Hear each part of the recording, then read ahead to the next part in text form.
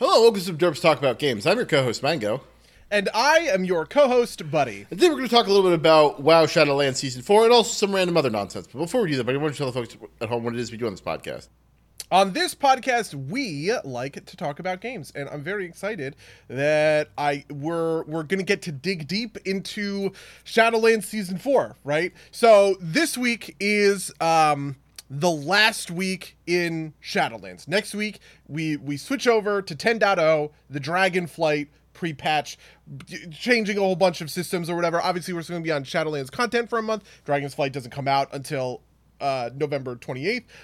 But for all intents and purposes, I feel like this is the last week of Shadowlands, right? And I'm kind of interested to kind of hear and talk a lot about what Shadowlands Season 4 was trying to do. Did it accomplish those goals? What worked? What didn't? And we can just kind of like, I don't know, get into the weeds on it. Is that sound good? Yeah, no, as part of this, I went and listened to part of our Season 3 podcast, just like the beginning part of it. Because, frankly, for those at home, the reason this is also going to have some nonsense is we don't know if it can fill the full hour. And I was looking to see, because I couldn't remember if we had done the whole raid review, since I had not beaten Heroic Jailer by the end of Season 3. Wait, were you there when we killed it like 2 weeks ago? Yes. Okay. And that was, I think that was last week. Shit, was that last week? I don't know. Yeah, it was last Tuesday. Yeah. But yeah, so yes, let's talk about that. The things we were anticipating at the end of Season 3 were like this tokeny loot system for like targeted loot. And also there was and faded rates. Those are the big kind of things. So I guess those are the things to start with. I think this is the easier question: is do you think this it's like Strange Coin or whatever? I believe it's the dinars. Yeah, the dinars. Do you think that was a successful mechanic? I do think that it was a successful mechanic, and my recommendation, I think it was something I would like to see return in the future, but I would like to see it return in the future in a very particular way. Part of my thing about Shadowlands Season 4 is that I actually think it was kind of incorrect for it to be a brand new season, in a way. What I think I would have preferred is for this all to have been Shadowlands Season 3, kind of, sort of, if that makes sense. With the dinar mechanic maybe essentially being a bad luck protection sort of system that gets implemented halfway through the patch cycle. In like the 0.5 patch? Yeah, exactly, right? Like I think that this is the perfect example of what a 0.5 patch should look like, right? With a 0.5 patch, maybe you shuffle up I think this is my pitch. This is my overall pitch. In the 0.5 patch, you introduce a new raid, right? Which is a reskinned old raid, right? You are kind of timing up a raid from the past. Let's say Throne of Thunder from Mists of Pandaria, right? Fan favorite raid. Everybody likes Throne of Thunder. All of its loot, though, is the same eye level of loot as stuff that came out of whatever the current patch is, right? Normally in WoW, a new patch brings a new raid, right? So for the first 0.0, the first couple of weeks, 3 months of a patch, right? You're raiding in the new zone, and then the next 3 months, because you get the 0.5 patch out, now all of a sudden you have a new raid that is kind of akin to sort of the faded raid, and they give equivalent gear, right? So if you're in a raid group like ours, where we're generally hunting for AOTC. We're not really looking for gear a lot of the time later on in the season, right? Well, now you have a whole new set of, like a whole new raid to clear, a new version of AOTC to get, right? Like something new to sort of like push for, right? And I think alongside that, it makes sense to introduce dinars as a way to allow people to really fine tune their builds, right? Something that I think is kind of interesting is the interaction between, me in the beginning of a season getting a lot of gear that's really useful really quickly, right? Because every boss is dropping something that's powerful. Every raid is dropping, every Mythic Plus dungeon is dropping something that's powerful. And then slowly over time, it comes to this point where I'm fine tuning my build, right? Where I'm getting a slightly better, like this maybe has just slightly better secondary stats, or I'm replacing this ring with an equivalent ring in terms of eye level, but much better stats for me, like that kind of a thing, right?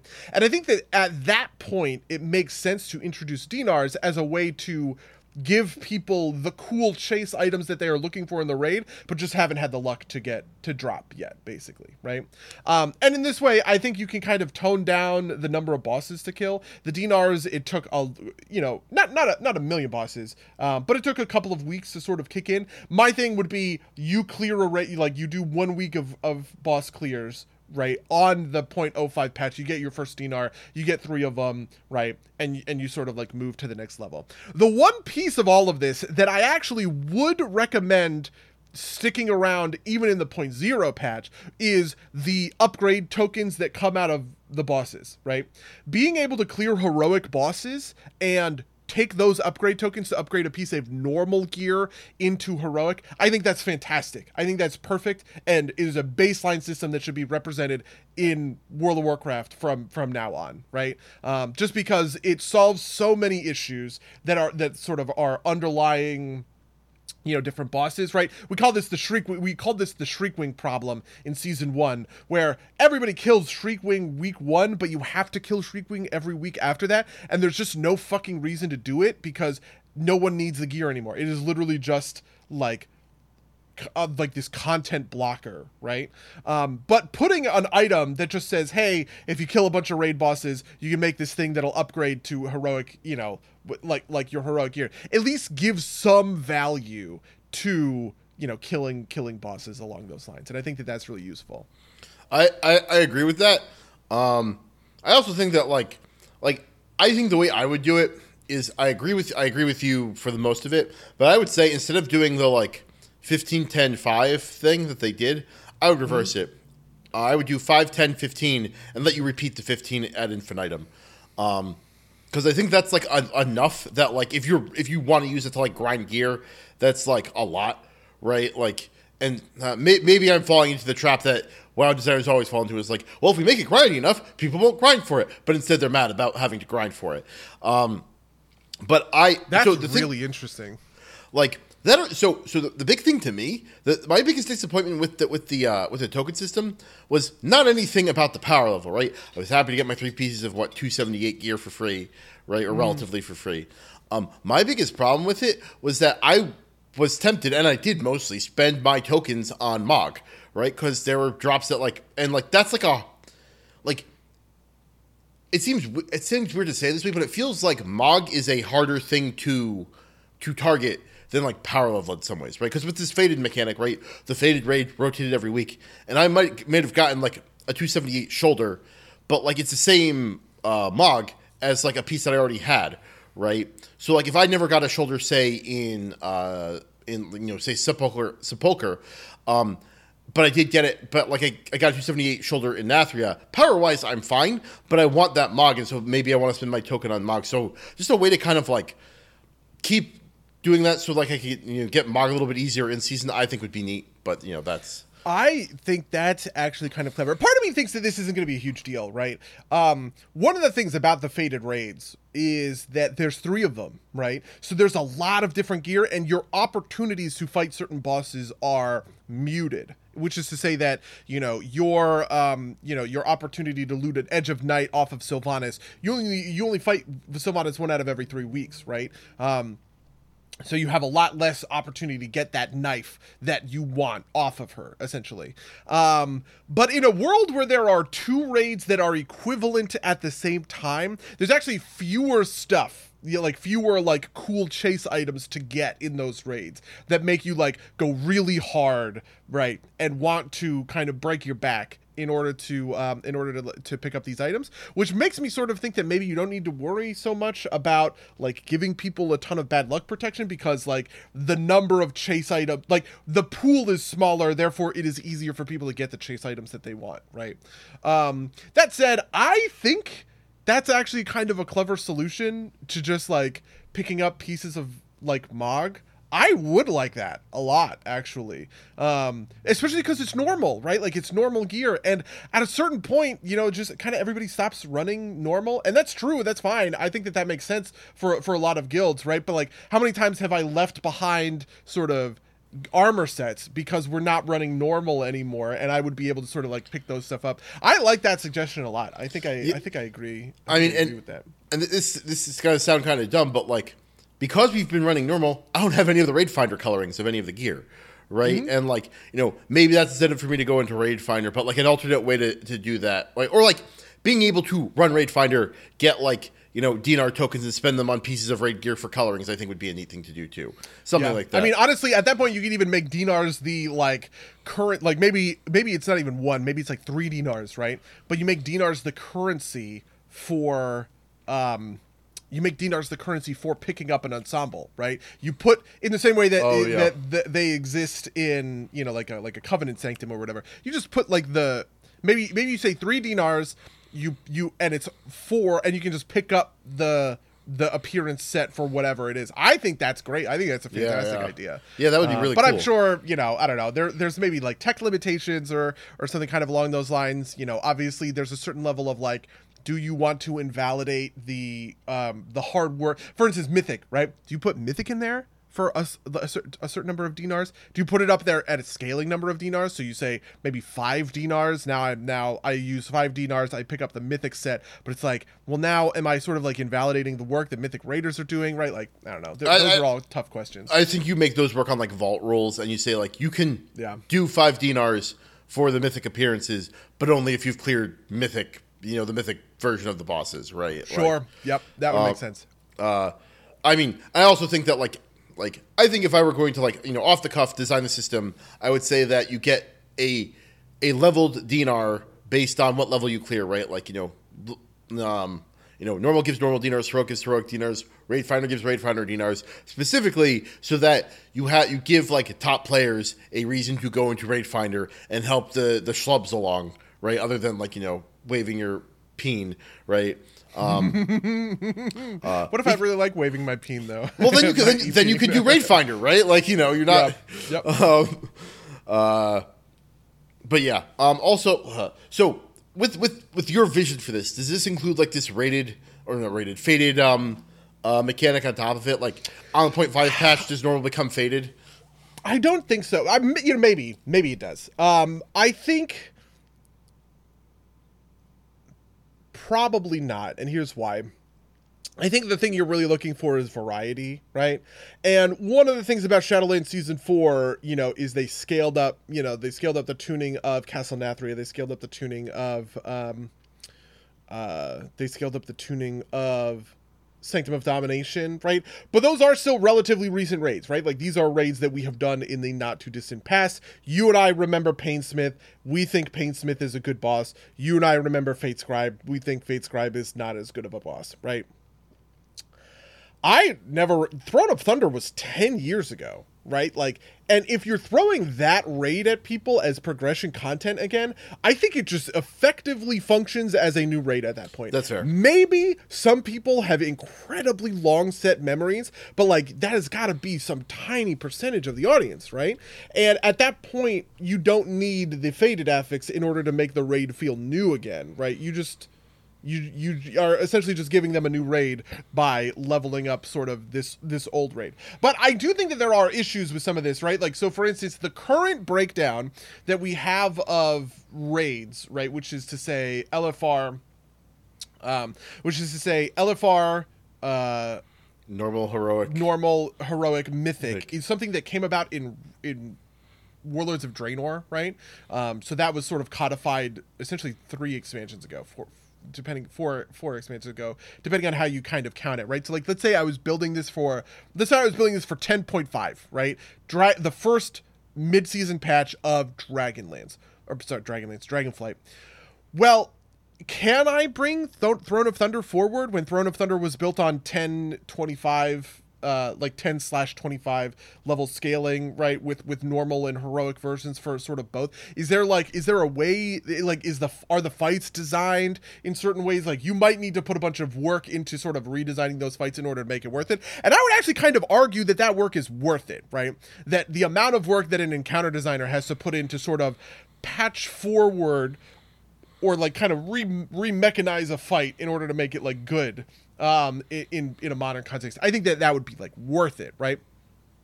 But the expectation, I think, that I really have is that you would maybe just go WoD, like from Warlords forward, right? You would say that's our cutoff. These are raids that we can basically scale, and so we will basically scale them and not really worry too much about it, and sort of like move on from there. Yeah, I mean, I feel like if you're Blizzard and you want to like bring in these old raids, what you do is you start with WoD and actually work backwards to give your team more time, right?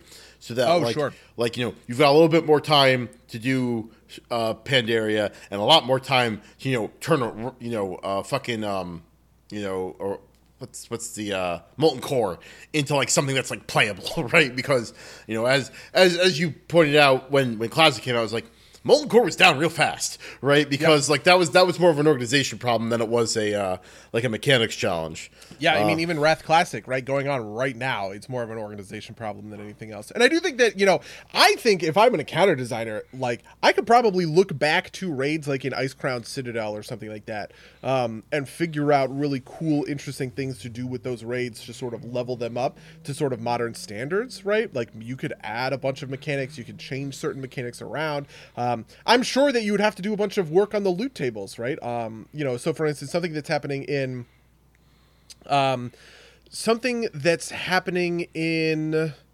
Dragonflight Season 1 for Mythic Plus is that they're adding items to the loot tables for Halls of Valor and for Court of Stars in order to better round out that like loot. And I think maybe you could do something similar. By the way, Reese in the chat says my experience with Wrath Classic rating has been entirely 100% organizational stuff. Fair enough, buddy. I've been there. Especially because that was in the time before. It used to be that 10-man and 25-man raiding were equivalent, right? But in Wrath, they were not. In Wrath, if you wanted to do a 25-man raid, you got better gear for that, right? Which is pretty different, which is pretty interesting. But I bet, like, man, if I'm an encounter designer, right? Like, imagine being able to go back to Ulduar and, like, redesign key fights in that raid to make them, like, new and interesting again, right? That's kind of sweet. I feel like I would go nuts for that. Yeah, no, I absolutely agree. Especially for like, I feel like a lot of people, I mean, there's obviously a lot of people who have played the game for like many years straight, but like for like people like me who have dropped in and out of the game like per expansion, like, I have, like, this is the first expansion I think I've played all the way through besides WoW Vanilla when it was originally out. True. That's so weird, actually, if you think about it. Like, I don't know that I've ever heard an expansion that people hate more, right? But on like the Mango litmus test, like, it was kind of I mean, I think there's extraneous reasons for that, right? Like, I mean, I feel like that's maybe an episode in its own. Is like, gaming habits, how they've changed, right? Like, I've got less time for it, and I've got less time to like say, like the other game that I've played this year is Elden Ring, right? Like everything else has been like relatively small potatoes. Sure. Yeah, and also there isn't the same sort of demanding. Honestly, maybe this is because we're old men now. We're getting like geriatric in our old age. Because like I think we the other games that competed against it are more fleeting and less interesting, right? Yeah. So for instance, League of Legends was also pulling a lot of our time, in Legion 6 years ago or whatever. But now when I think back to League. First of all, I hate that game for obvious reasons that we've talked about a million times on the podcast. But when I think back to League, I think a lot about the individual sort of game, not the overarching experience, right? Yeah. When I exit Shadowlands, I'm exiting Shadowlands with all of this new stuff that I have accumulated over the course of my time on my character. And I'm sure if I went in and I typed /played, it would be fucking disgusting and I would be so grossed out with myself, right? But also at the same time, right, like I get to bring that stuff forward. I don't really get to do that with League. With League, definitionally most of the game resets between matches. At the most, maybe I bring forward like prestigious skins, right? Obviously, I got the Victoria skin for a couple of seasons when when I was playing, and you play into gold and you get the end of season skin or whatever. But like, I don't know, I just care so much less about that than I do like my Keystone Master mounts, right? Or the ahead of the curve mount that I get for the Jailer, that kind of thing. Yeah, no, and I think this is actually we've talked about this briefly before with like the problem with battle passes, which is just like no real sense of accomplishment for any particular piece of thing, right? Like this is the thing that Destiny designers talk about is like you want a story behind a piece of gear, which I think they sometimes miss the mark around, like the Destiny people in particular. But I think that's like the right idea, right? Like I think that's why WoW can stay compelling because like I have a bunch of like LOL skins that I think are fun, but like the story behind that is I took out my credit card and I paid Riot Games $10, and that's basically it. No, that's super true, right? Like, I mean, we'll talk about this more in the back half, but I have been playing a ton of Overwatch 2, and the thing that is getting me to play Overwatch 2 is the Genji skin. They have this new mythic Genji skin that is like customizable. You can do different paint jobs. You can have different pieces of the gear. The sword will look different depending on what you choose or whatever. And I think that's fucking sweet. And I want it. And the only way to get it is to complete the battle pass, right? And that kind of thing really motivates. It is literally the entire reason I'm playing that game. I'd probably not be playing Overwatch 2 if it was not for this really, really choice piece of content that I only have access to because of like the battle pass and this structured sort of achievement that goes along that kind of goes along with it. And I feel like WoW just has a really good way of doing that around around raids, around Mythic Plus, right? Like even on a lower level, right? Outside of the achievements like ahead of the curve or whatever else, you also have things like doing the achievements for the individual bosses, right? So tomorrow we're going to do the achievement runs for whatever raid. I don't know what raid we're starting on, right? We're going to do the achievement runs for that raid on normal and complete these special things because that also rewards amount. Also, transmog is a thing, and doing the raids, you're going to walk out with a bunch of new pieces of transmog, right, for weapons and armor that are going to look good, and I'm always going to have access to those things kind of going forward. And I think that's really valuable, right? That agree. Feels good in a way in WoW that it doesn't in other games. Yeah, no, I absolutely agree. But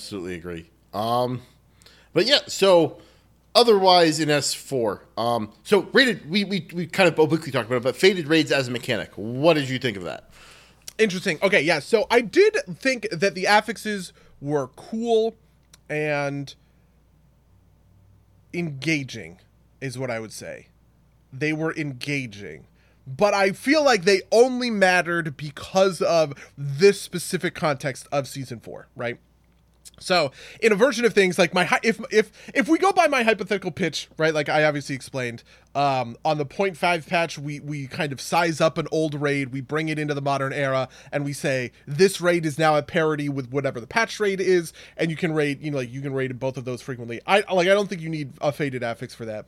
I also don't think that you need a faded affix in a world where, you are, I lost my train of thought. But the point is that I think the only reason that you need the faded affix is because of like the recency of it, right? Maybe honestly, there's a version of things where in the 0.5 patch you introduce a faded affix, right? But you introduce it for like to spice up.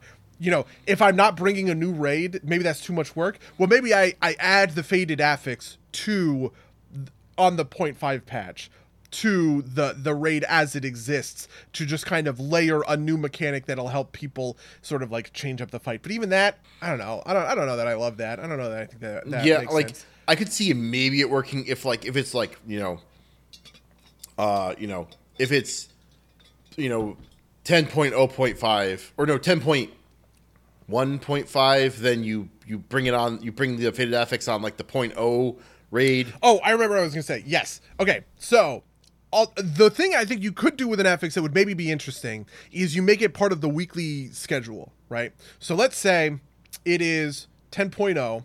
The first raid is out, whatever it's called, Vault of the Incarnates, I think is what it's called. You do that raid, 10.1 comes out, boom, new raid. Vault of the Incarnates is sort of left in the back burner. But here's what you do.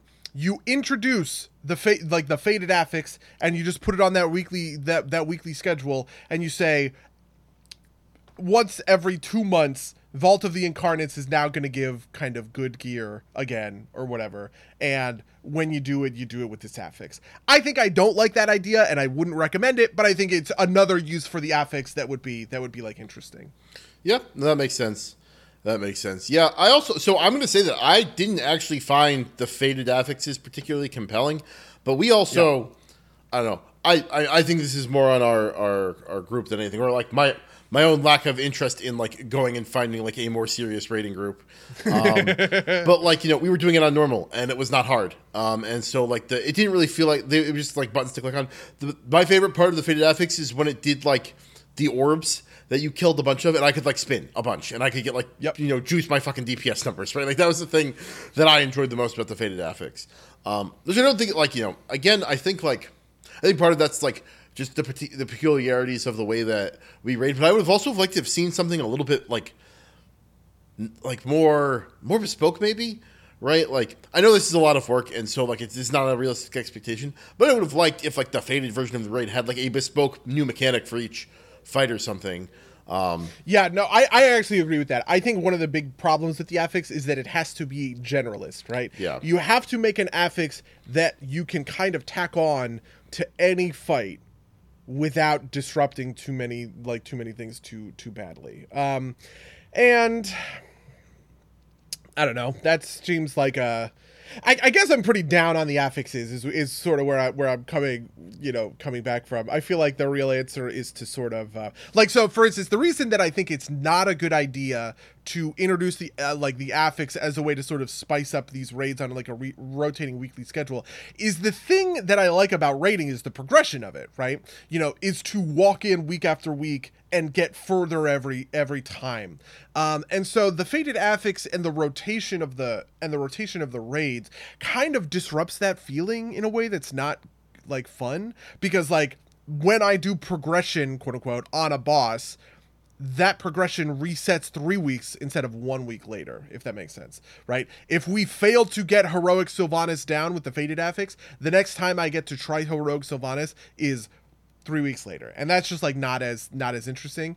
What I want is to create a new, I want to create a new version of progression, which is why like that would be the thing that I would be interested in scaling up an old dungeon or scaling up an old raid, right? You can progress if the 0.5 patch releases a kind of updated version of Throne of Thunder, I can now progress Throne of Thunder in the way that I would progress Sepulchre of the first ones. So yeah, that's my thought. That's where I'm coming down on that. That makes sense. Other mechanics from season 4. I don't even know if I can think of any that are particularly significant. So another one is Mythic Plus. I do want to say that Mythic Plus is different and it's interesting in season 4, and I don't know if I like it or not, but we're gonna see where it goes. My Mythic Plus group has obviously been, we've been together since 9.0, right? Like we got the very first KSM mount kind of together. Like I ran into them through Pugs, and we've been playing sort of ever since. And weirdly, season 4 kind of broke us. And the reason why is because of this weird issue of learning. The dungeons were tuned insanely hard, right? And it kind of turns out that learning a new dungeon in Mythic Plus is kind of daunting. It's a more daunting thing than we realize. And I know that's going to sound sort of weird and maybe wrong, because this is sort of the opposite of what a lot of people have been talking about, including myself. I think I said I was really excited for season 4 just because, going back and doing some of these old mythics sounded so fun and so kind of compelling. But the sort of reality is that maybe the repetition of doing Halls of Atonement for the millionth time is, I kind of miss that, right? I miss Theater of Pain. I'll say it. Teatro del Dolor was one of my favorite dungeons they have ever put in this game, and I used to just run that on Mythic Plus all the fucking time. And putting in new dungeons, especially new dungeons that didn't feel like they were fair, I guess is what I would say. Yeah, Reese in the chat says, I didn't learn what half of Lower Kara was until week 2 or 3. Yeah, it's because Lower Kara was just like not tuned, right? I had such an issue with Grimrail Depot, and it wasn't because Grimrail was hard, right? Like I don't think that dungeon is hard. I think that dungeon is actually kind of easy when you know it, right? The thing that was bad about that dungeon was the mechanics were illegible, right? There just was not a lot of visibility. You were watching and it was like, where the fuck is this lightning on the final boss going to fall? I don't know. Guess I'll die, right? And then eventually they would fix this stuff, right? They would hotfix in improvements into the sort of like visuals or whatever. But I think a version of things where season 4 launches with those versions of the dungeons, right, that are at the very least completable in a reasonable time frame, right? Maybe that sort of works. Honestly, Lower Karazhan, the fix to Lower Karazhan would have just been updating the spawn location, right? Because the way that you spawned in Lower Karazhan was just like incredibly brutal. If anyone died and had to run back, they had to do this super long run in order to like get back to you. You just waste like minutes on that, and it's just like, man, we really could have done better than this, you guys, right? Fair enough, I guess. I did not do any Mythic Plus stuff, so I cannot comment on that experience. Yeah, literally Burning Crusade run back. Yep, that is how it felt. I don't know, stuff like that. I think that there are times when it is fair and times when it feels unfair, right? Like, there are dungeons that have really brutal runbacks, and that's just kind of a piece of what the dungeon is about, right? Plaguefall was a good example of that in earlier Shadowlands, right? Where, you could just really get hosed if you died on the wrong pack, because now all of a sudden you're wasting 2 minutes on a run back with like your full party, right? Or Halls of Atonement could also be really brutal with this. If you died in Halls of Atonement later on, you're right, like, let's say, you kill Echelon, you fuck up the pack after Echelon, which is a pretty dangerous pack, right? Like, not super easy. That's a real problem. That's a real issue because, you shroud in order to get up there. And now all of a sudden you have to talk about like, oh, well, how do we deal with all of this shroud stuff kind of going on, right? And I think that Karazhan was just a particularly bad implementation of that sort of set of mechanics. But we're going to see what it's like in Dragonflight, right? I think maybe the answer is that me and my Mythic Plus team were really just kind of burned out. I was certainly burned out. Immortal Empires dropped, and all I wanted to do was sink so deeply into the world of Warhammer Fantasy that I would never return, right? And so that's kind of where I came down when it comes to a lot of this Mythic Plus stuff. I will say, however, that Valor and Valor and raiding are great mechanics that have stood the test of time, right? These are things that we talked about earlier in Shadowlands, like season 1, right? And the kind of question was, hey, are these going to be good? Are these going to work? What do we think? The answer is, we think they're great. We think they're fantastic. They make Mythic Plus such a good system, way better. And the carrying that stuff forward, Mythic Plus now is better than it has ever been. This is a definitive statement of fact. There has never been a better time to run Mythic Plus dungeons. There's a lot of reasons to run them at a high level, a lot of reasons to run them at a low level. The gearing is fun and satisfying, and you can really kind of fine tailor your experience. And I think that all of that just like works like gangbusters. So we were talking earlier about keeping kind of the upgrade mechanic from the Fated raids. What do you think about like doing a Valor style system for raids instead of like the discrete coins?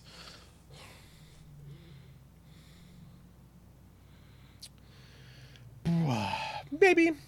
Okay, that's fair enough. I don't really have a better answer than nope. Maybe. I like the coin. I think the thing I like about the coins is that the coins come in at a base level, right? The coins come in at normal, which by that point, like a lot of the time, you don't really need them, right? But what you can do is you can combine a coin and the heroic upgrade item in order to make something out of it. And I think maybe you could make something like that work.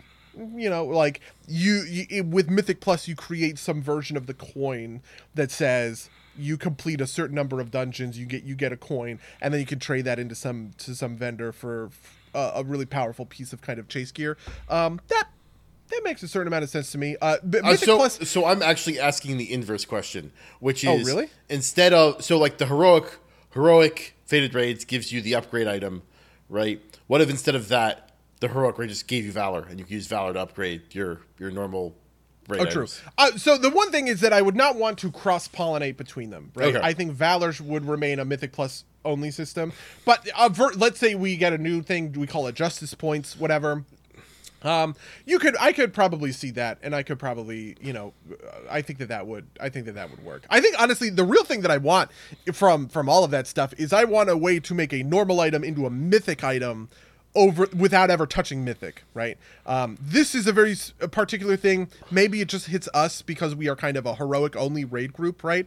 But I feel like it is fair. It is a fair ask for like me as a player to the developers. It is a fair ask for me to maybe, let's say, if I kill 40 heroic bosses, if I spend a month clearing the raid, I can take 2. Okay. This is my pitch. Right now, here's how it works. Every heroic boss you kill drops one thing. You can combine those you combine 20 of those into a heroic upgrade item. You take a piece of normal gear, bump it up to heroic, right? I think it would be fair to take 2 of those, combine them together, make a mythic upgrade item, right? That does something similar.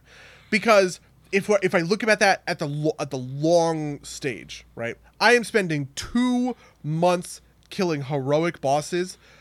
That's 1 item a season, right? But I should be able to take my very coolest, most powerful piece of gear, the thing that I am most interested in, whether that's a trinket or a weapon or whatever else, and I should be able to take that and bump it up to mythic item level without stepping foot into mythic. Obviously, I think like most of mythic gear should be locked behind mythic rating, but saying to a player that they get 1 piece of mythic gear without touching mythic, that seems fair to me. Yeah, I think if you wanted to make it like really, really fair, is you don't grant the appearance if it's an appearance bearing item. Sure. That way you still like, you have to do mythic to get the mythic appearance, which is like the pride point, right? That's like the showy off piece. But like, I think eye level is a little bit less sensitive to that kind of thing, right? Because like that's like, so I think I agree with you on that. With that caveat. Was there anything else in season 4 that was like particularly impactful? The one other thing that I wanted to mention in season 4 was the introduction of the Veiled Strider achievement. Do you know about the Veiled Strider achievement? No.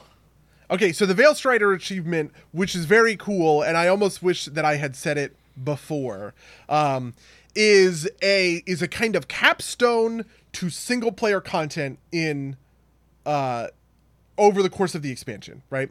Veiled Strider, it wants you to do all the dungeon. Actually, not necessarily single player, but just kind of like, it is sort of an overview of the Shadowlands expansion, and it says do everything, and you get a cool title that goes away when Dragonflight launches, right? So, in order to get Veiled Strider, you need to level up your renown on everything, right? You get renown 80 on all 4 covenants. You need to do all of the story quests. You need to do all of the raids. You need to do all of the mythics. You don't need to do them on a high level. It's not like you need KSM and AOTC. You just need to, complete them in Raid Finder or whatever else. You need to do a bunch of Torghast achievements, right? You need to get Flawless Master in Torghast, which is, doing the top level of Torghast, all 6 wings flawlessly, right? You need to do, some achievements that are in there when it comes to sort of like Torghast stuff. You need to do the conservatory, the 4 kind of Covenant Sanctum features, right? So the conservatory, though it's not actually the conservatory, it's Marasmius, the mushroom for Night Fae. The Abomination Factory, the Ember Court, the Path of Ascension, right? You need to do a couple of achievements, not the full achievements, but just like baseline achievements for those, right? The ones that say just kind of do everything, just do some stuff, basically. And maybe that's it. Maybe there's like some other. Oh, and you have to do the meta achievements for the single player content in 9.1 and 9.2, right? So in 9.1, it's you kill all the tormentors of Torghast. You you do all of these achievements surrounding the invasions and the Maw. You do all this stuff with the Korthia like elites and treasures and shit like that. Same thing with Zereth Mortis, right? You do all of that stuff in Zereth Mortis. You get this sort of capstone achievement to that experience. And it all feeds into this one title that is sort of like the single player version of KSM, right? Veilstrider. If you do this before the end of the expansion, you get Veilstrider, and that's cool. I love this. I think it's a great implementation. I want to see it more, and I hope that, whatever the final patch of Dragonflight looks like, the end of Dragonflight looks a lot like the end of Shadowlands, where it kind of encourages me to go back and do a bunch of stuff, right? Like clear all of this stuff when it is current content. One of my things that I never like doing is going back and doing old achievements when it is no longer current content. That's not fun, right? Something that I spent a lot of time doing in Battle for Azeroth, for instance, was Mecha Done, which is like the Mechagon achievement that like came out around that time. Same thing with there's a Nazjatar achievement that came out around that time. I think both of those achievements were great. And there was this, and this is, those achievements are capstones to patches. This is an achievement that is a capstone to an expansion, and I think it's cool. So that's it. Does that expire at the end of Season 4? Does that expire when Dragonflight launches? When Dragonflight launches, I fucking hope so. I'm pretty sure it's when Dragonflight launches. If it expires next week, I am fucked. Okay. Well, maybe that's a thing for me to do over the next month, because I did not know about this, and it sounds like neat. But yeah. Yeah, so for me at least, like, I have not put a ton of time into Season 4. Like, I've done raids and, like, some other, like, little nonsense. But I have enjoyed kind of just, like, running through just things, like, doing economy stuff, right? Like, the new, like, the merged auction house for materials. Great. Love that. I'm not making as much money, but I sell everything, like without having to think about it.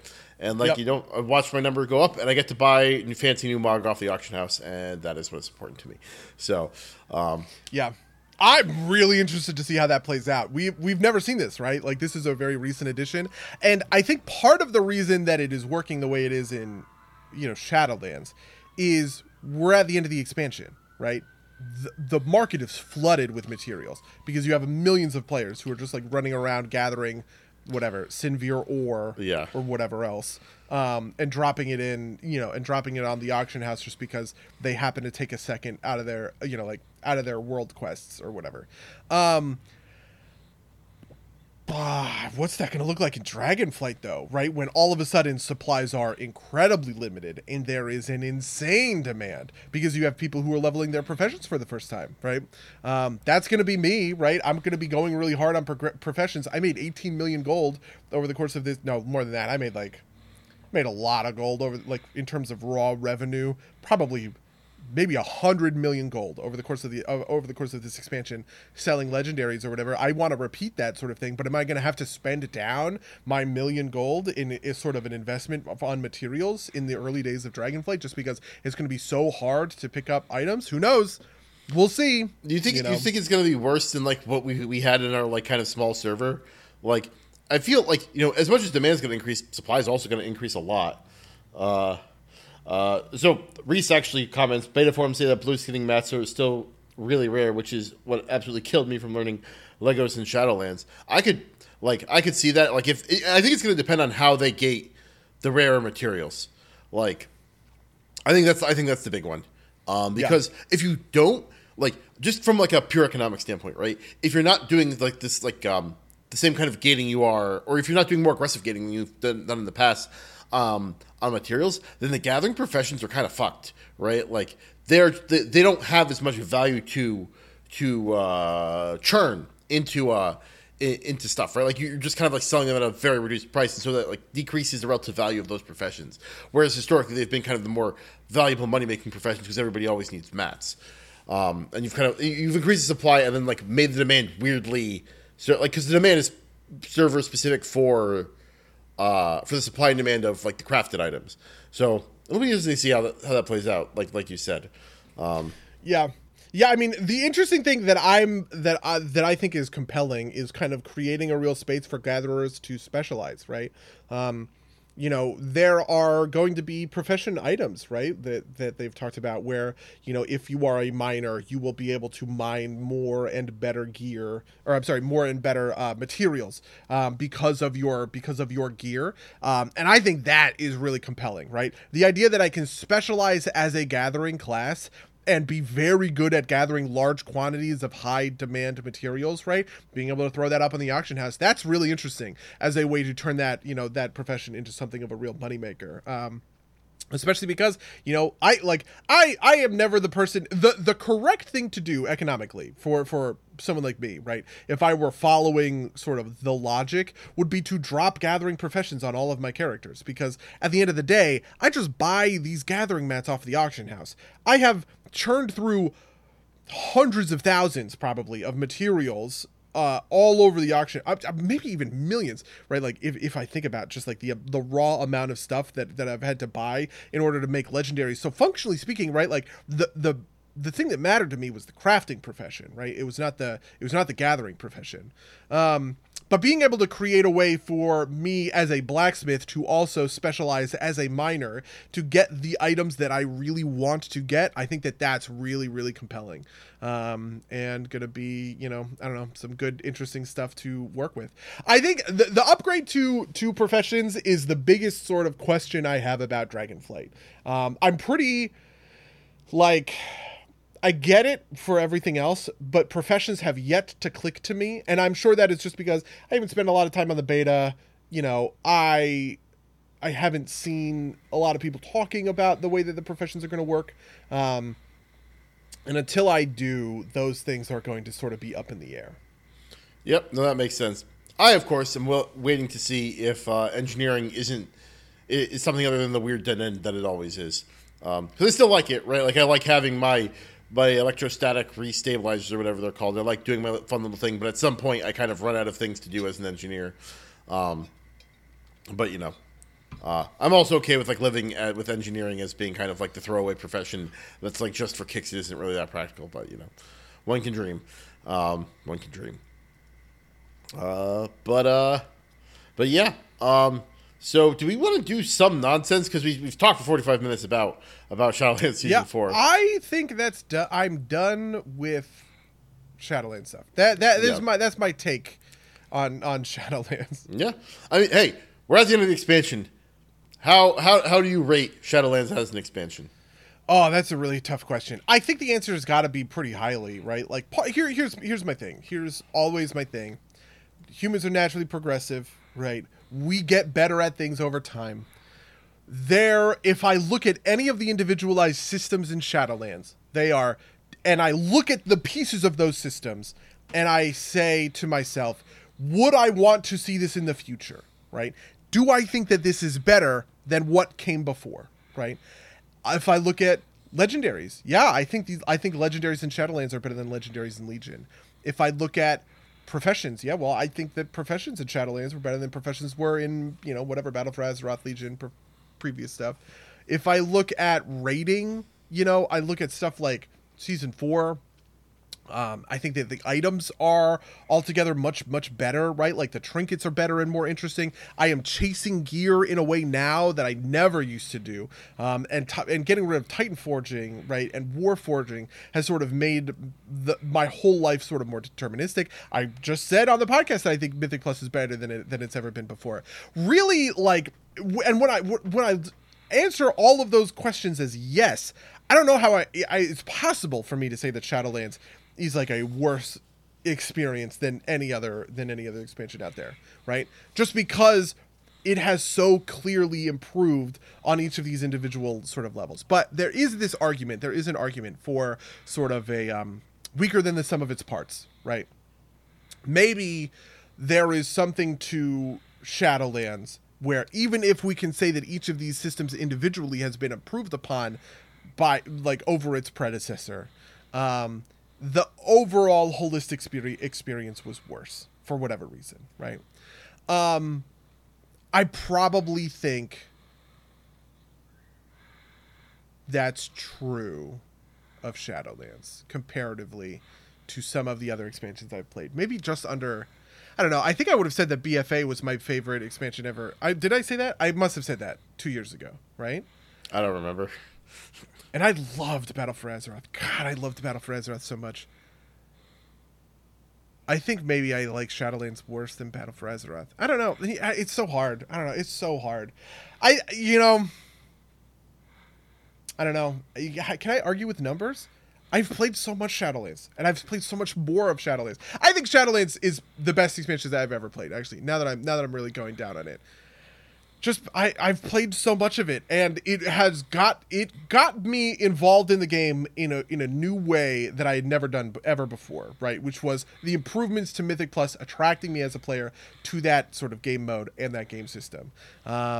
And I feel like just on the back of sort of that sort of piecemeal logic, right, where I think that Shadowlands improves individually on all of these separate systems. Shadowlands is my favorite WoW expansion, or is the best WoW expansion I've ever played. I don't know. Favorite is so tough. I like need a little distance before I say favorite. Yep, that's totally fair. for my part, only expansion I've played all the way through. So I think by default it kind of has to rest in that place. Right, that's exactly how I feel. It has to be, right? Like I played so much of it. Yeah, the only complicating factor here, and I think it's a real thing, is COVID, right? It played a big part as to I think why I played so much Shadowlands, right? It's like it is a social experience in a world where a lot of social experiences were stopped. That's the only thing I think that argues against that. But otherwise, I think like you said, like the proof is in the pudding, or the proof is in the slash played, as it were. So in terms of other nonsense, we didn't have a ton we wanted to go over. First one was Super Mario Brothers trailer dropped. What'd you think? It was great until Chris Pratt fucking opened his stupid mouth. Oh my God. I don't know how hard I want to go on this. I think we all know that Chris Pratt is not a good voice for Mario. But the moment I would have said the same thing for Luigi, but I think that Charlie Day, the little he spoke in the trailer, I think that worked. So, maybe I don't know what Jack Black is doing that is so good. Yeah, but he is killing it. Get on his level, everyone else. I don't know.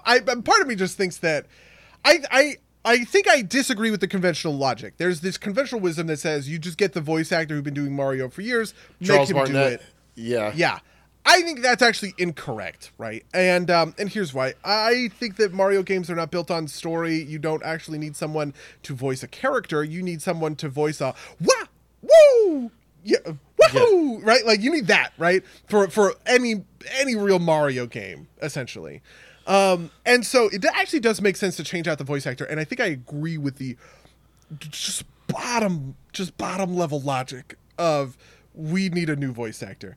But man, I just feel like you could have gone so many different places. You could have found so many different people who would have done a better job than Chris motherfucking Pratt. There is a part of me that wants to do that Soprano screenshot. It's an anti-Italian American discrimination. You could do Michael Imperioli, right? Like the guy that plays Christopher Moltisanti in The Sopranos. He's having his moment with Sopranos. I'm sure he would come back to like do his really hardcore, Italian American accent. I don't know. Reese in the chat says this movie is going to absolute bag when Mario is not on screen. Yeah, I fucking agree, buddy. Like that's true. Lou says the game Mario voice would get exhausting after 5 minutes, which doesn't mean Pratt is good. He isn't. I absolutely agree with that. I just feel like he is like you can't do someone who has that really recognizable voice, right? Or is unwilling to transform his voice. This is the thing. I actually think Jack Black has an incredibly recognizable voice. I heard Jack Black in Bowser, but he's doing something incredible, right? He's not doing Po from Kung Fu Panda, right? Which is maybe the most recognizable Jack Black voice acting sort of thing, right? But like Chris Pratt is like Seth Rogen. He doesn't do anything but himself. And when you hire him, you are hiring him, for like the Seth Rogen voice or the Chris Pratt voice. And you just can't do that with Mario, right? You just need somebody more talented than that. So that's my take on the Super Mario Brothers. Yeah, I think I the Super Mario Brothers genuinely agree with you. Although I will say that I almost like fell out of my chair laughing when they did the kind of like, you know, first couple notes of the theme song and then they like bomb it out. Like, I just like, I was like, oh my God, they fucking did it for the Mario movie of all fucking things. Yeah, I actually think I like that trailer a lot. I think the thing I like about that trailer so much is the focus on Bowser, right? Yeah. Not having the focus be, you know, you can imagine a different, worse version of this trailer. It's, okay, here's what it is. You fade in, and it's a green pipe. And the camera like zooms down the pipe until it gets to the opening, and then it starts zooming up the opening, and you see Mario flying, and then it freeze frames, and he starts narrating to the camera. Like, that's maybe the worst version of this trailer that I could possibly imagine. But I think that was a real possibility. They could have gone there, right? Like that could have happened. It's like Mario. It's like Mario, like just like trying to like running away from Bowser's flame. It's like, wonder, you know, like do like the, you know, the fucking Sonic movie thing, like, you know, like, yeah. Pretty serious situation. How did I get here? Yes, absolutely. You could have done that. You could have also done, you know, just like really dumb things in sort of like the script. I actually think that something about we don't know, obviously, but something about Mario is that I don't think you want to be, I don't think you want to do bathos, right? The world is fundamentally incoherent, is maybe the word I would use for it. It doesn't make a lot of sense. And I think bringing attention to that with any form of bathos humor is just fucking stupid. It is the dumbest thing that you could possibly do with a script like that. And so you need like a certain amount of sort of like earnestness to it. But you can imagine a like Guardians of the Galaxy kind of trailer, right? You know, or like Suicide Squad. One of those sorts of trailers that is just so exhausting, right? With that like Joss Whedon, you know, like writing that people complain about on Twitter. So yeah, like the trailer really does avoid that because like the drama with Bowser is played for laughs, but it is played for sincere laughs, right? Yeah. The joke is not that the world is inherently like dumb, right? The joke is just that this guy is outmatched by the raw fury and power of Bowser, right? And so like I think that works. So, you know, in a certain sense, good trailer.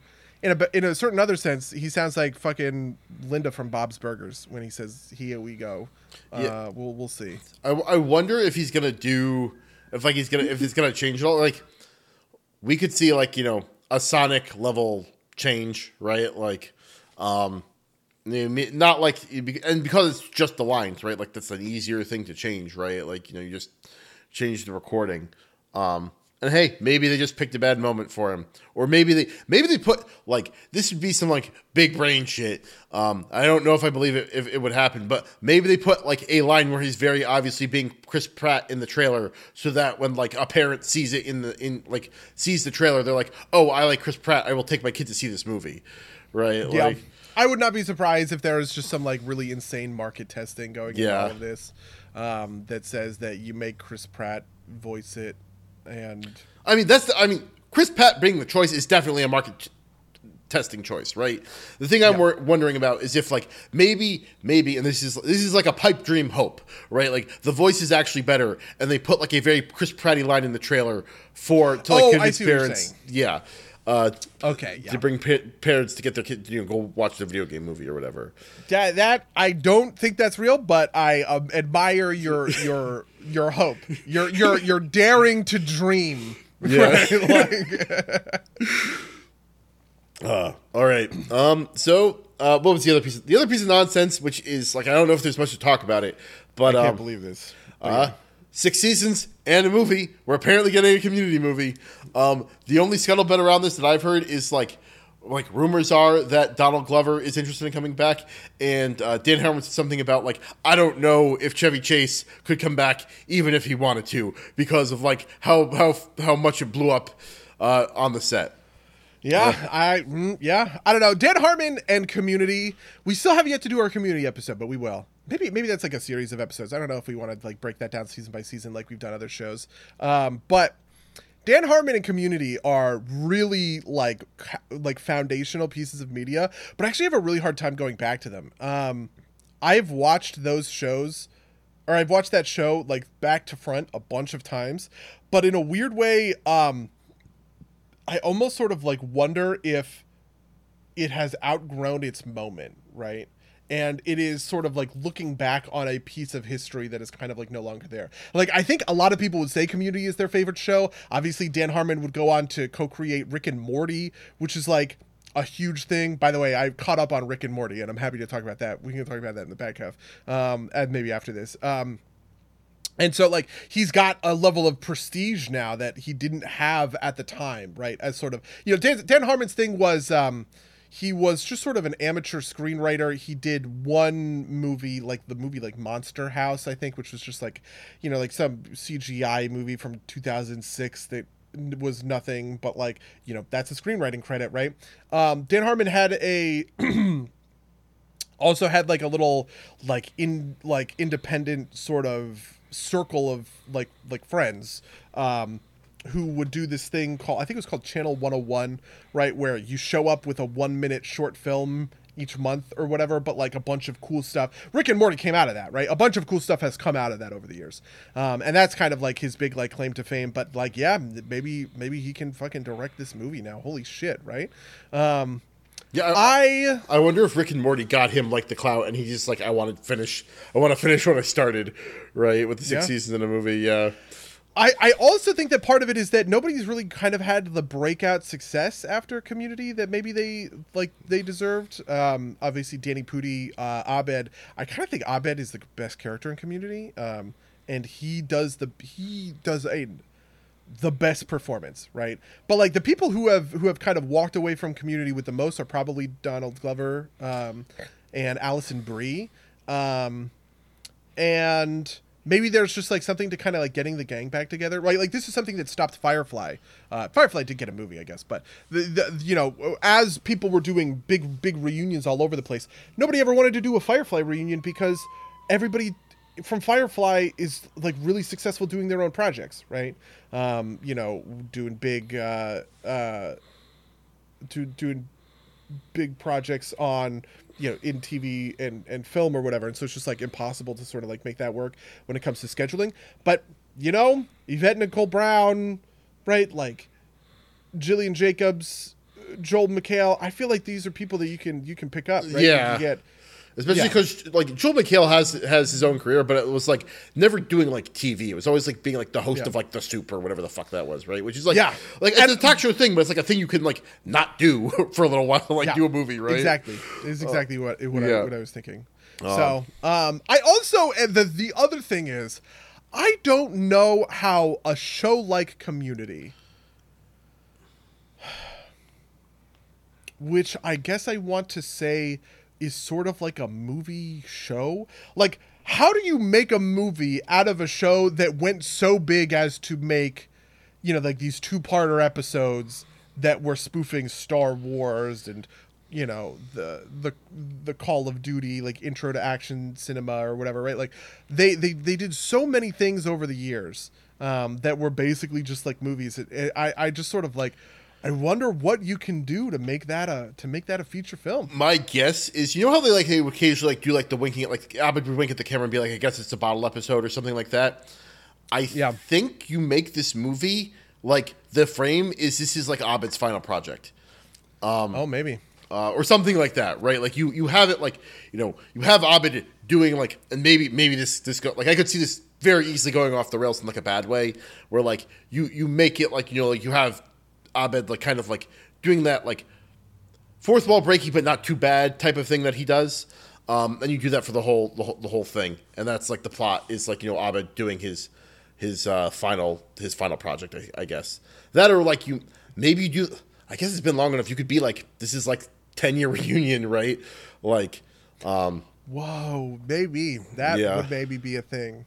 But yeah, God, getting everybody back for a reunion at Greendale Community College. What a world that would be, Orion. Yeah. So just to kind of like transfer out of that a little bit, you said you were going to talk about Rick and Morty maybe, but I do want to talk a little bit about Rick and Morty. But before I let you do that, I do want to say, so I have been watching the first season of Community again. Basically, my girlfriend and I agreed that I would watch a season of Derry Girls for a season of Community, which is a terribly unfair deal that I'm probably going to have to change. Wait, I'm sorry. A season of Derry Girls? Derry Girls is like it's the story of like... Oh, okay. Yeah, I do know. It's like a Netflix series. It's a bunch of girls at an Irish Catholic school growing up during the Troubles. Very funny. But to the point of the deal that I made, there are 6 episodes in a season of Derry Girls. And there are 3 seasons of Derry Girls. There is much more Community than there is Derry Girls. So, but my girlfriend's been a trooper. We've just been like plowing through Community episodes. But Derry Girls is very funny. Maybe we'll talk a little bit about that later. But just like kind of like watching that first season of Community again, a lot of I had always thought that like it maybe had like kind of an arc like say Seinfeld did, where it really kind of like ramps up. Like the first season's like kind of like relatively normal, but it's not. It kind of gets to Community status relatively quickly, which I really appreciate. I think the biggest thing is like I've got this kind of like vague notion that like Britta gets Flanderized a bit as the seasons go on, and like I can see that like she's not that bad yet. Also, I also feel like Pierce maybe like gets it worse because like Pierce is a jackass, but he's also like definitely has a heart of gold in this first season. And I wonder, and I don't remember the. Maybe we should save this. I have a really spicy take about Pierce that is. Maybe I can summarize it. Okay, so here's my thing about Pierce. Community premieres in 2009, right? And I would consider it a landmark article. Maybe other people wouldn't. But an article about politics came out. I think it was 2011, right? Or maybe 2010 by Matty Iglesias of Vox, which was called The Great Awakening, right? And it was talking about how the biggest shift in politics that was happening was the sort of embrace in the white liberal undercurrent of politics of sort of, like really kind of hardcore academic ideologies, right, that we've talked about on this podcast, right? Intersectionality, feminism, racism, all of that, class, all of that stuff kind of like comes up and it gets adopted by basically a third of like the liberal base all at once. And this happens right in 2010, right? And I think a part of that shift, right, that he talks about in this article, what is the moralizing of that, right, which is basically taking academic concepts, right, these concepts that had existed in academia for years and years but had never really penetrated anywhere, and kind of when they got brought into the popular consciousness, they got brought in with a sort of ethical and moral undertone, right, which is not just to say that racism exists and systemic racism is a thing and here's how we study it, right, that's kind of the academic approach. It is also to say racism exists. We call it systemic racism. It works in this way. And also, it's categorically, ontologically evil and bad, right? Do you know what the Long March Through the Institutions is? Because you're basically describing the Long March Through the Institutions. Oh, I actually don't know. Well, I don't know. I haven't read this article in years, but I very much agree with this. The Long March Through the Institutions is kind of like a bigger thing, and it's usually brought up in kind of like a Red Scary kind of way because it kind of directly applies more to communism than it does to like these things, but it's got parallels, which is essentially like, these things are contained to the academy, but the academy teaches the young people, right? And because they have like the Long March Through the Institutions, they've captured the institutions, and then the products of the academy are these students who believe these kind of like moral things that are like, the framing of the phrase Long March Through the Institutions is essentially like ideological capture of your children, which can get crazy real fast. So I don't want to like, And to be clear, I'm not trying to like, this is not a politics podcast. We're not talking about the politics. I'm not making a claim whether this is good or bad. I just want to talk about the phenomenon that happened. So anyway, so it enters the pop culture consciousness and it gets infused with this moralism, right? Where, you are now in a world where making racist jokes on Twitter is something that will get you horrifically attacked, right? Because like there is a righteousness that comes along with this feeling of whatever, systemic racism is bad, feminism is, good, all of this other sort of stuff, right? I think Pierce straddles that line. Right? That seems about right. When it happened. So when he first started, he's making racist jokes, but he's making racist jokes in the way that like maybe a more classic sitcom might, right? The Office will do this, right? With Michael Scott, right? In early episodes of Michael Scott, he's making really cringy, insensitive jokes that we would in a modern context call racist, right? But we sort of look back on them and we kind of go, it's a product of his time, whatever. His character kind of like develops away from it.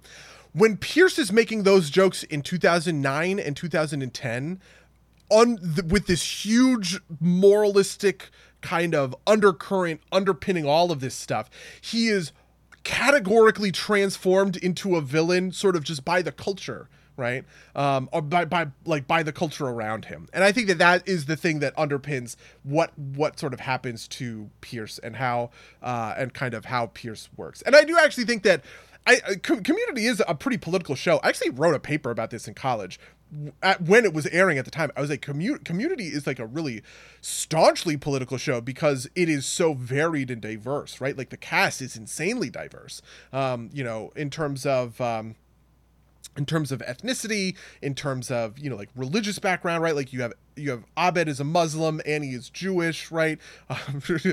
Troy is Jehovah's Witness. You have the different ages, different like wealth disparity, like all this stuff is really kind of at a fore in Community, and it is sort of like the show of diversity and all of the cool, funny, interesting things that can kind of come out of all all of that or whatever. But it also turns around and mocks some of those things too, right? Oh yeah, like Britta is just as much a punchline for being sort of like overly, and I would say like or like the dean like makes a big deal about like how diverse the group is, right? Like this is like great. I see what you mean. Yeah, in universe it is also yeah. It is lampshaded, or not really lampshaded. But it's a joke. But yes, I absolutely agree with you. In fact, I would take it maybe a step further and say that like Pierce like goes from like it's not so much like, or it's not necessarily just like the Michael Scott level thing. It's like he makes a type of jokes that people like the same people would have made 4 years ago, and then will like delete those tweets and like attack, like this is like the thing you see like every like third week. Somebody drags up some old tweets from some person as like, yep, like that was fine at the time, but like it's being dragged down. Like that's what happens to Pierce. So like I absolutely agree with you on that front. I think that makes sense. I think that makes a lot of sense. Also, it doesn't help that like apparently Dan Harmon and Chevy Chase were like at each other's throat for the entire fucking time, right? Like and like Dan Harmon has talked a lot about his time on Community. Like he was basically drunk the whole time. He sexually harassed one of his writers into like oblivion, which was later a Me Too thing, but like he apologized in an incredibly public way on his podcast, and she accepted his apology and was like, this is the model for what a good apology for this sort of thing looks like. I don't think you should be in jail. I just think you did something that was really shitty to me. And so like that's a whole complicated, right, like piece of the puzzle, whatever the case may be. Community was once my favorite show on television. It was and I, even though I have had a weirdly hard time going back to it, I'm excited to see what's next for the movie. Anyway, I was going to talk about Rick and Morty. Yeah, I caught up on Rick and Morty, and it's actually kind of great. I didn't expect to be here. The fourth season. I think a lot of people what was the last thing about Rick and Morty you remember? Like Pickle Rick, maybe? I was going to say like it's it's not Pickle Rick specifically.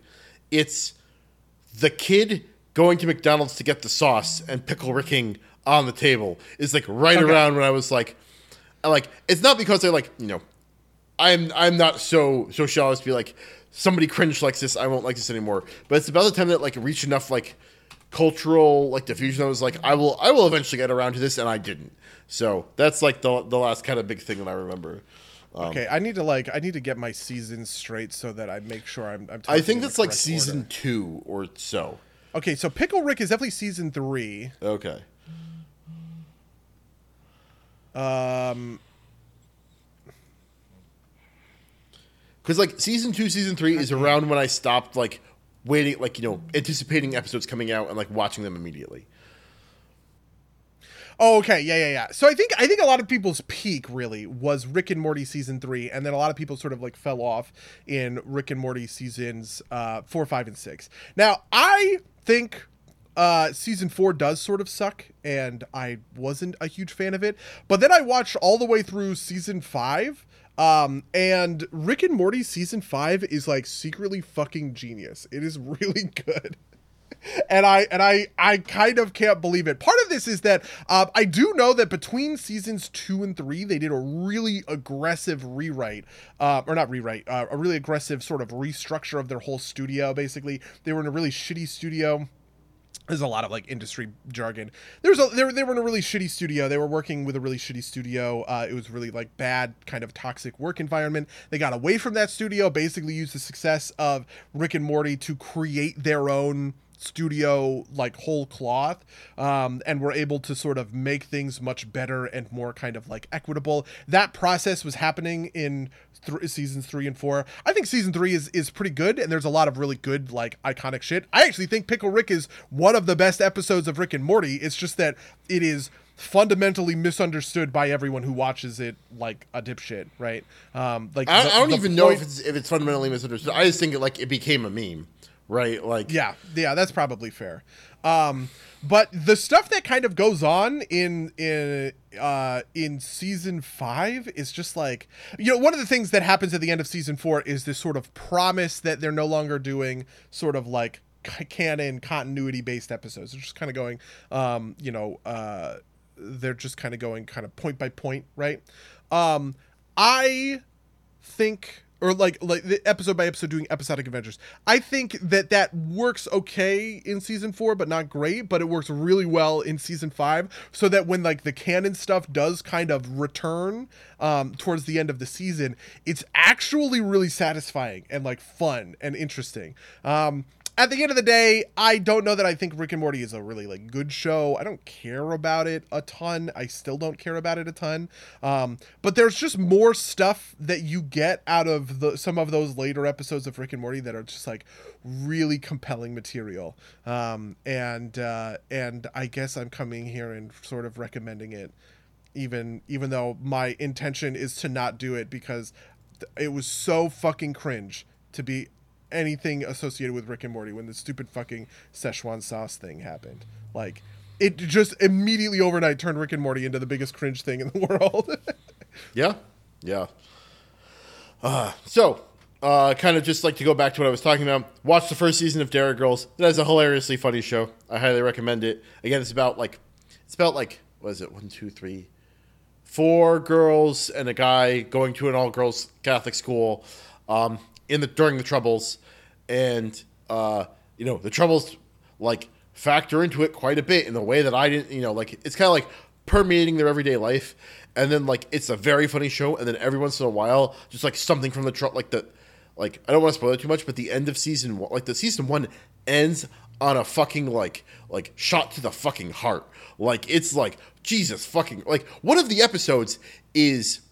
It's like so I am not super familiar with the Trouble, so forgive me if I misunderstood it. But they are living in, I guess they're living in Northern Ireland, and it's basically a holiday where the Orange Men come out and like parade, right? And they're a Catholic family, and their house is along the parade route. So like, we need to get out of town because the Orange, and it's like they're not so sure how worried they really need to be, but like. They're like driving out of town, and they're like they take a wrong turn. They're in the middle of this like parade of like Orange Men who are like staring at this very obviously Catholic family, and like things are starting to get a little bit rough, but it's all played for laughs, right? And then they get out to the country and they find out that they've got somebody stowed away in their trunk, and what's like the implications there are like, and they do enough for like somebody who doesn't know, right? Like it is foreshadowed because it's like. we're taking a clock with us, like this big clock. And so one of the characters hears it ticking. He's like, he's got a bomb. He's, like, you just like, that's like the implication there, right? And like, it's all played for laughs. And then every once in a while, it's just like kind of like, and it's like, it is hilarious and it's great. And I highly recommend it to everyone because it's a hilarious show.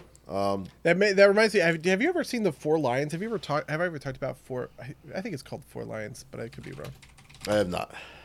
Okay, Four Lions is what I'm thinking of. It is the darkest film I have ever watched in my entire fucking life. Okay, so have you seen Dear Zachary?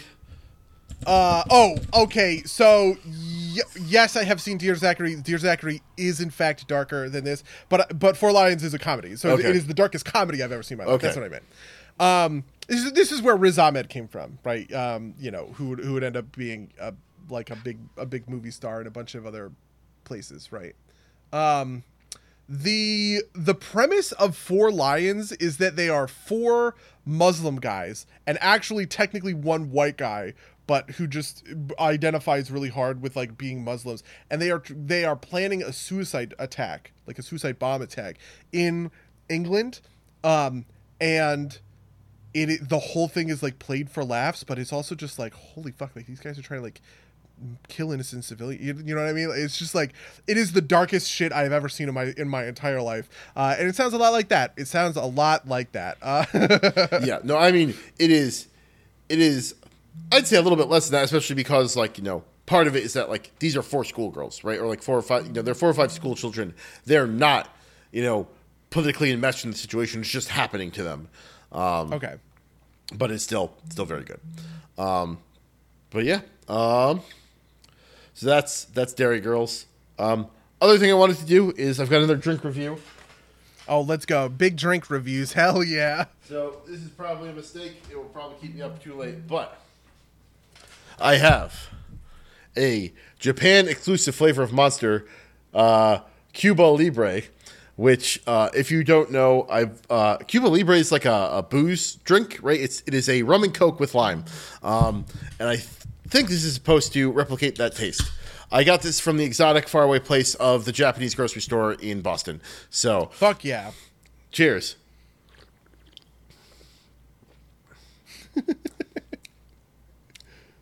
So I like that. Wouldn't say it tastes exactly like a rum and coke, but it's pretty good. It's got a little bit of like that energy aftertaste, but that's really good. 5 out of 5 stars. Tastes like, has a bit of like, it does taste like Coke with like a little bit of a fruity note, which I think is supposed to be like the lime. And I guess the bitterness is supposed to be the rum, but I don't know. I should probably not drink this whole thing if I want to go to sleep tonight, but Derp approved Monster Cuba Libre. Okay, fair enough. Yeah. So the other thing that I've been doing with my week that I wanted to talk a little bit about was playing Overwatch 2. And and I mentioned this during the cast, obviously. The thing I want this stupid fucking Genji skin, right? It's so fucking cool. I don't know why I think it's cool. I don't even really play Genji, but it's just like the FOMO of it and it's new and it's interesting has gotten me to play this game that I otherwise actually quite like. I think Overwatch is a really good, solid game. It is so good that I have been queuing up on my own, which I haven't done that in a game in a long, like in a multiplayer game, solo queuing in a multiplayer game. I don't like, when was the last time I ever did that, right? And I think a lot of that has to do with the Battle Pass, which ironically is getting so much shit, right?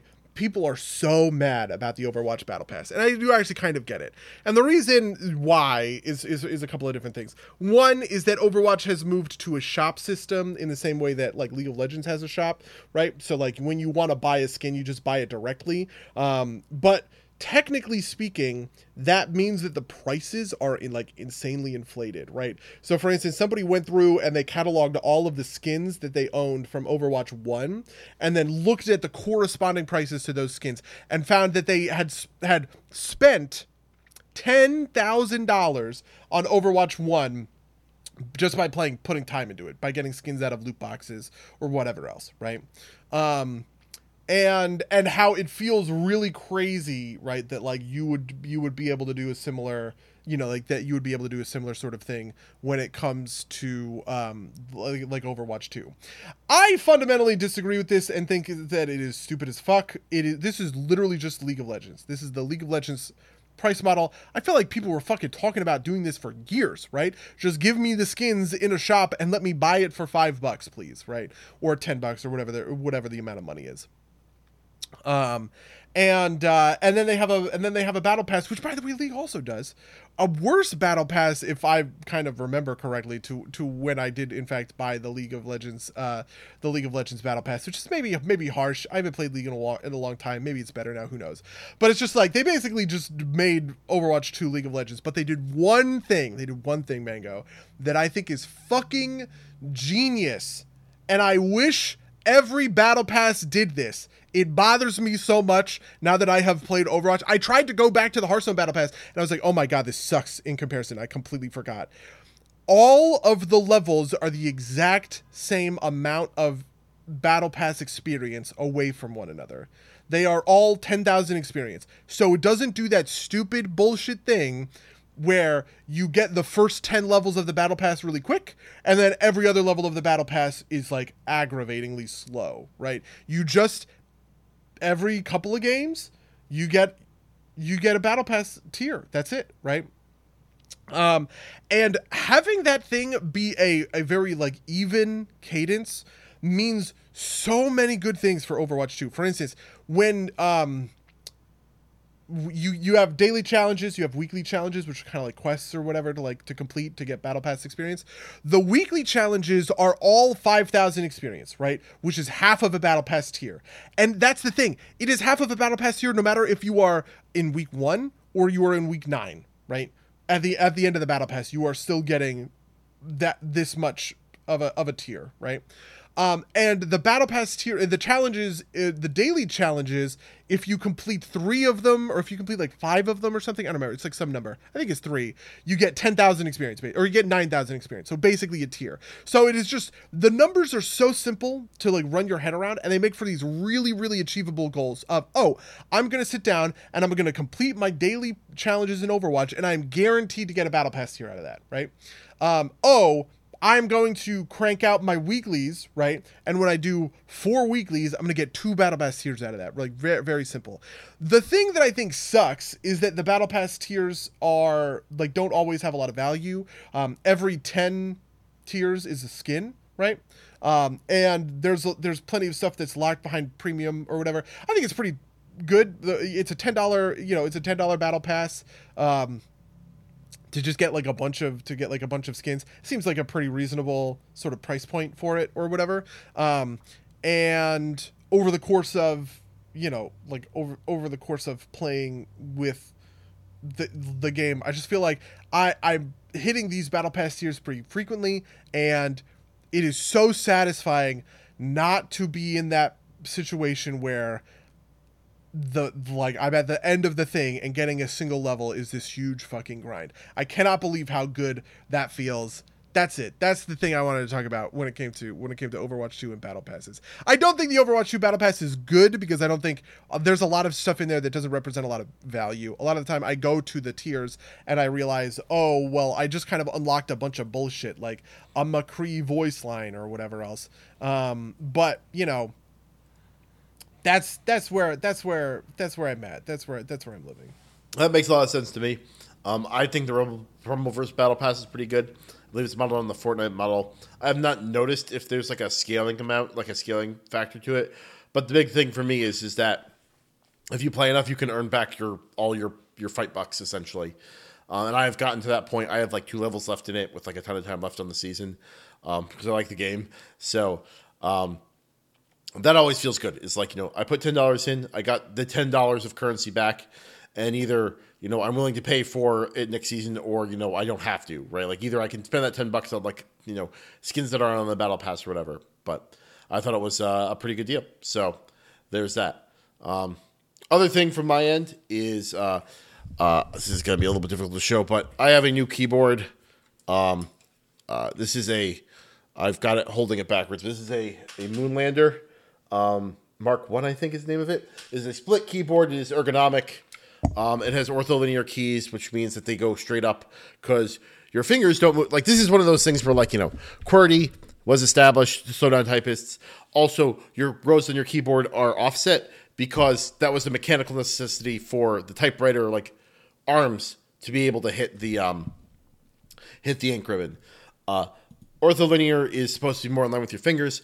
All this is to say that I have to relearn how to type on this thing because it's very different than typing on a normal keyboard. As part of this, like, so just as a note to people out there, this is a very expensive keyboard. You probably don't need it. I spent all my professional life typing for a long time. And I'm starting to, the way I rest my hands, I'm starting to lose feeling in these fingers. And this is supposed to help with that. So this is part of why I'm doing it. So I would, it's a very cool keyboard.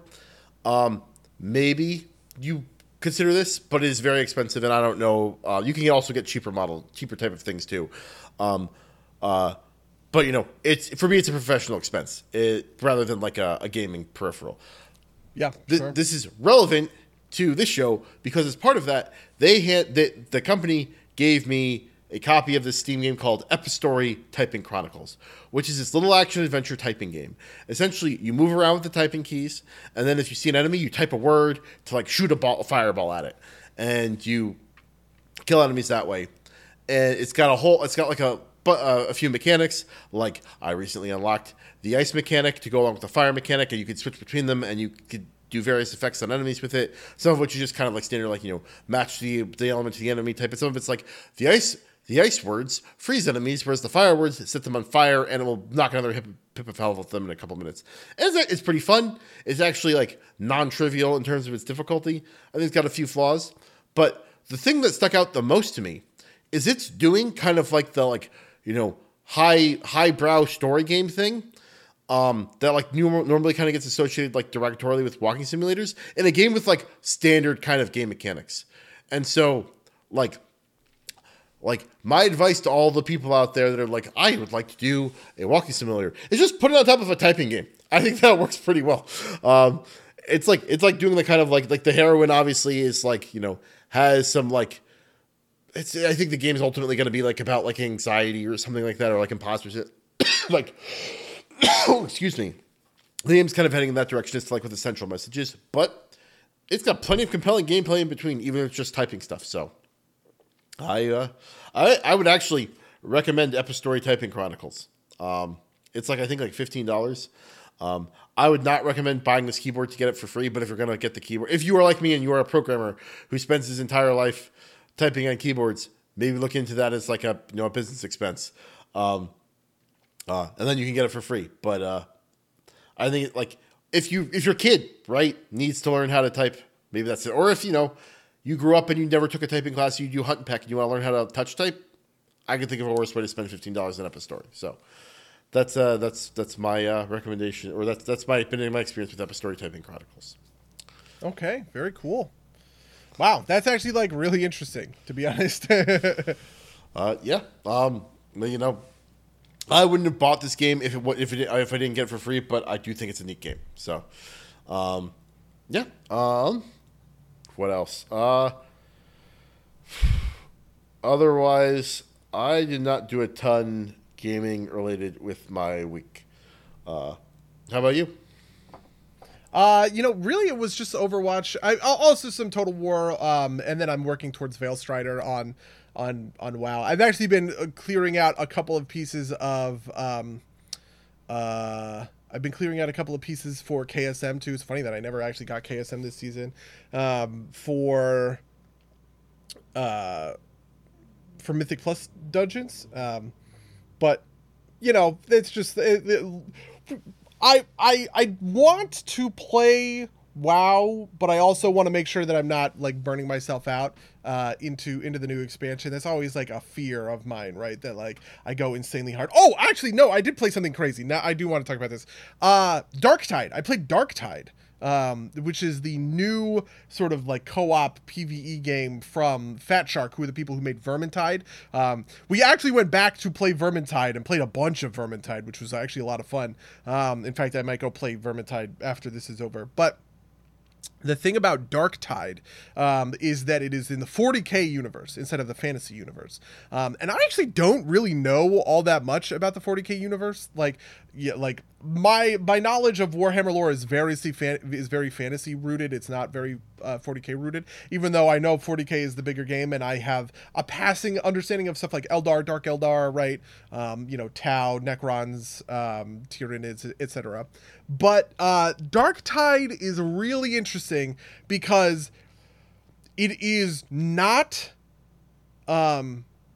character based, right? Which is to say that in Vermintide you are playing discrete characters, right? You are playing, for instance, you are playing Bardin Goranson, right? Who is the dwarf character. You can play him as a few different classes. You can play him as a, like a survivalist. You can play him as an Ironbreaker. You can play him as a Slayer, right?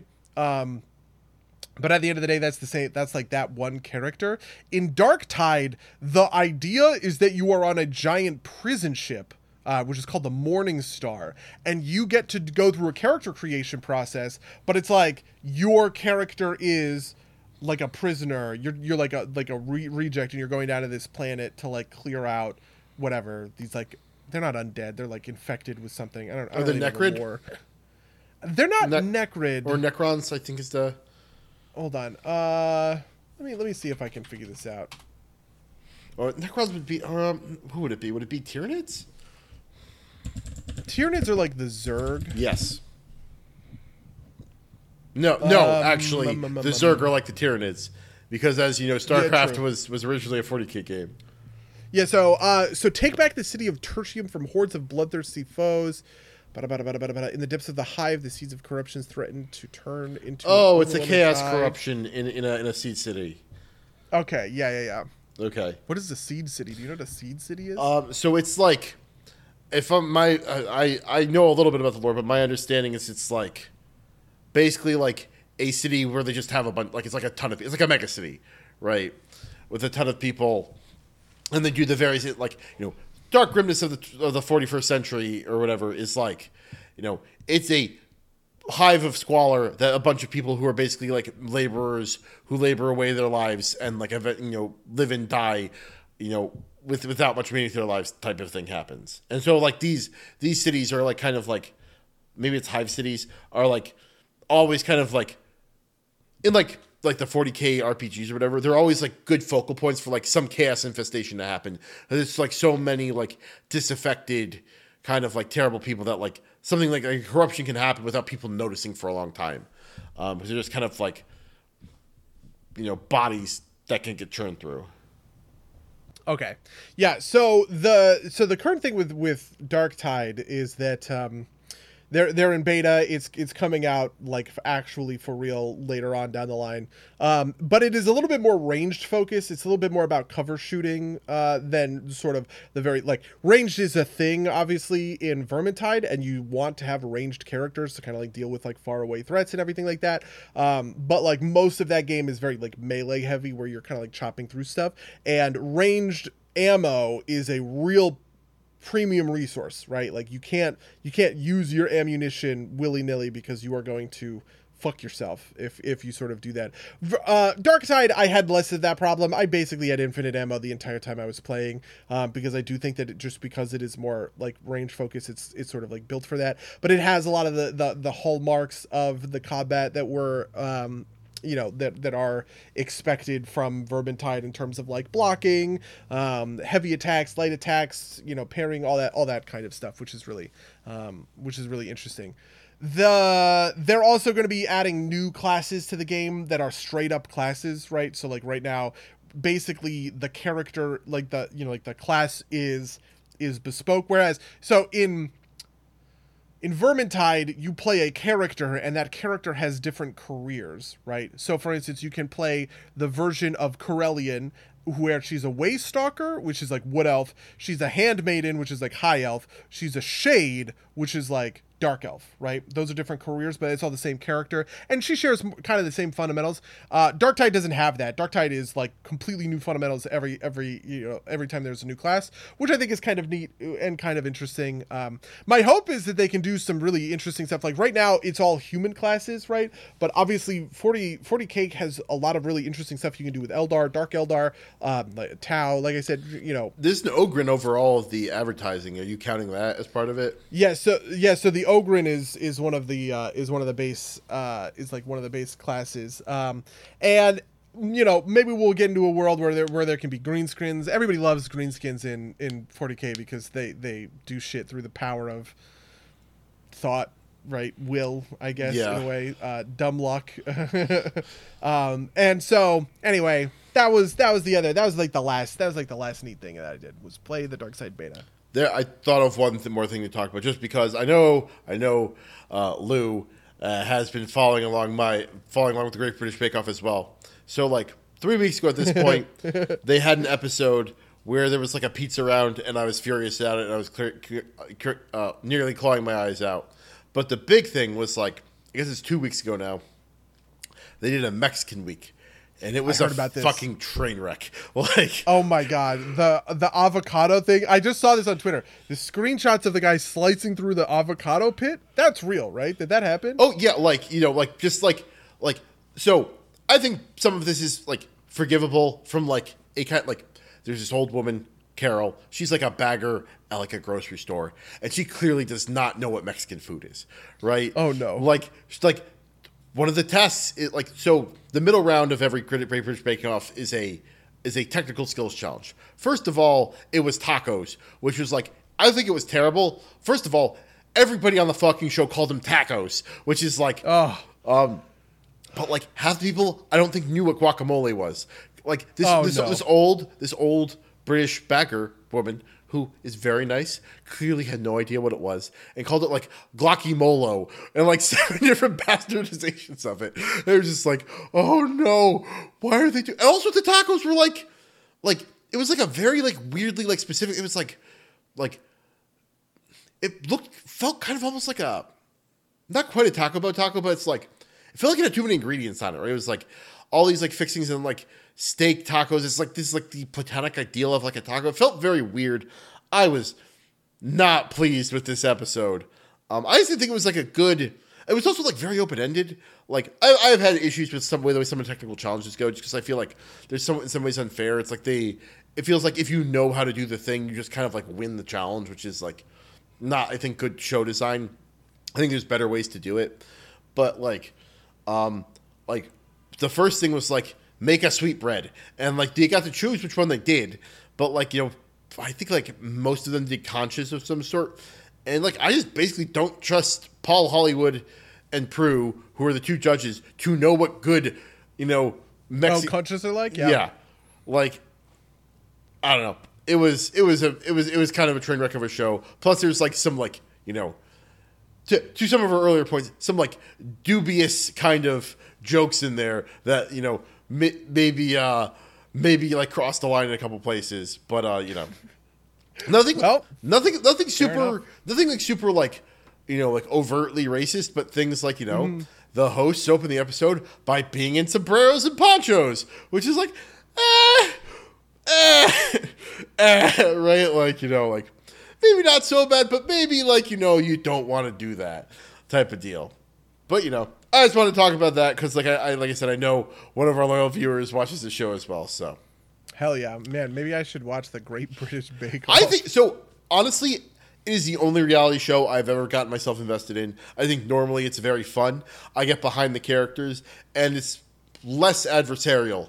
It's like not really adversarial at all. It's mostly kind of just like kind of like pure kind of like positive competition, if that makes sense, right? It's not like people sabotaging each other or yelling at each other. It's people building each other up, and hopefully everyone wins, right? Like, not everyone can win, but everybody wants everybody to perform at their best and do the do their best. So I think it's a very gentle show, and it's very good. Also, the theme song makes for a great alarm if you need your alarm sound. Lou in the chat says, so fun fact, they do a foreign country week every year, and it's always cringe. You know what? Yeah, I believe that. It is tough, especially if you do a foreign country that's just so far away from Britain that I think you could do like an America week and it wouldn't be so bad. But it is what it is. Yeah, but yeah, that was the last big thing from my week is I watched the Great British Bake Off again. All right. Okay. Well, with that, I'm going to say, if you'd like to email us about any of the things we talk about on this podcast, you can email us at subdersplaygames@gmail.com or podcast@subdersplaygames.com. You can follow us at twitch.tv/subdersplaygames where you can watch these go out live. Sorry, I want to read a couple of these comments from Lou. They did actual Mexican food this year. Previously on Japan Week, let's cram every Asian country into this week, which sounds about right for the Great British Bake Off. Anyway, sorry. Get back to the end of show announcements. Rate, review us on everywhere. Everything's good. This is a great show. You should watch it more. But you have anything you want to promote? I do not have anything I'm looking to promote. All right. You're gonna have an announcement next week. Am I allowed to tease that? I guess I will say the announcement exists. People know about it. Okay. The Aquapara Games is going to be featured in the Mix Next publisher showcase, which is sort of like a indie game miniature version of like an E3, like a Nintendo Indie Direct, right? But it's like all Aquapara games. That was announced last Thursday. It's going to be next Thursday, and it's going to just include all of these things.